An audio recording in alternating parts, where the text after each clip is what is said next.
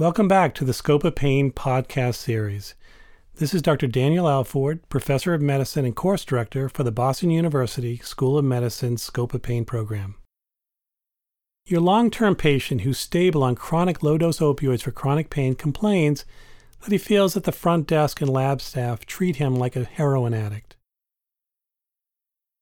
How you address this patient's concerns. This case highlights the importance of not only setting up uniform guideline-based practice policies and procedures around safe opioid prescribing, but also the need to adequately train the entire healthcare team in maintaining a clinical, patient-centered approach when implementing these procedures.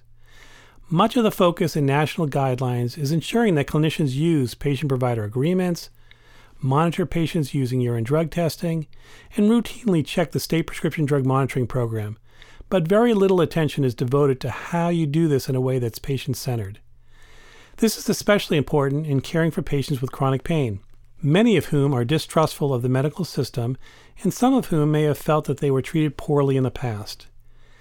It is important that the healthcare team understand their role as healthcare providers and not as judges, police officers, or DEA agents. It is important for patients to be treated as patients and not as suspects or criminals.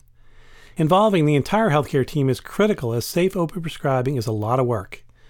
Healthcare team training is critical and needs to be an ongoing process due to staff turnover and decline of skills over time. It might be helpful to engage staff in role play exercises so they can practice talking to patients in a non-judgmental manner.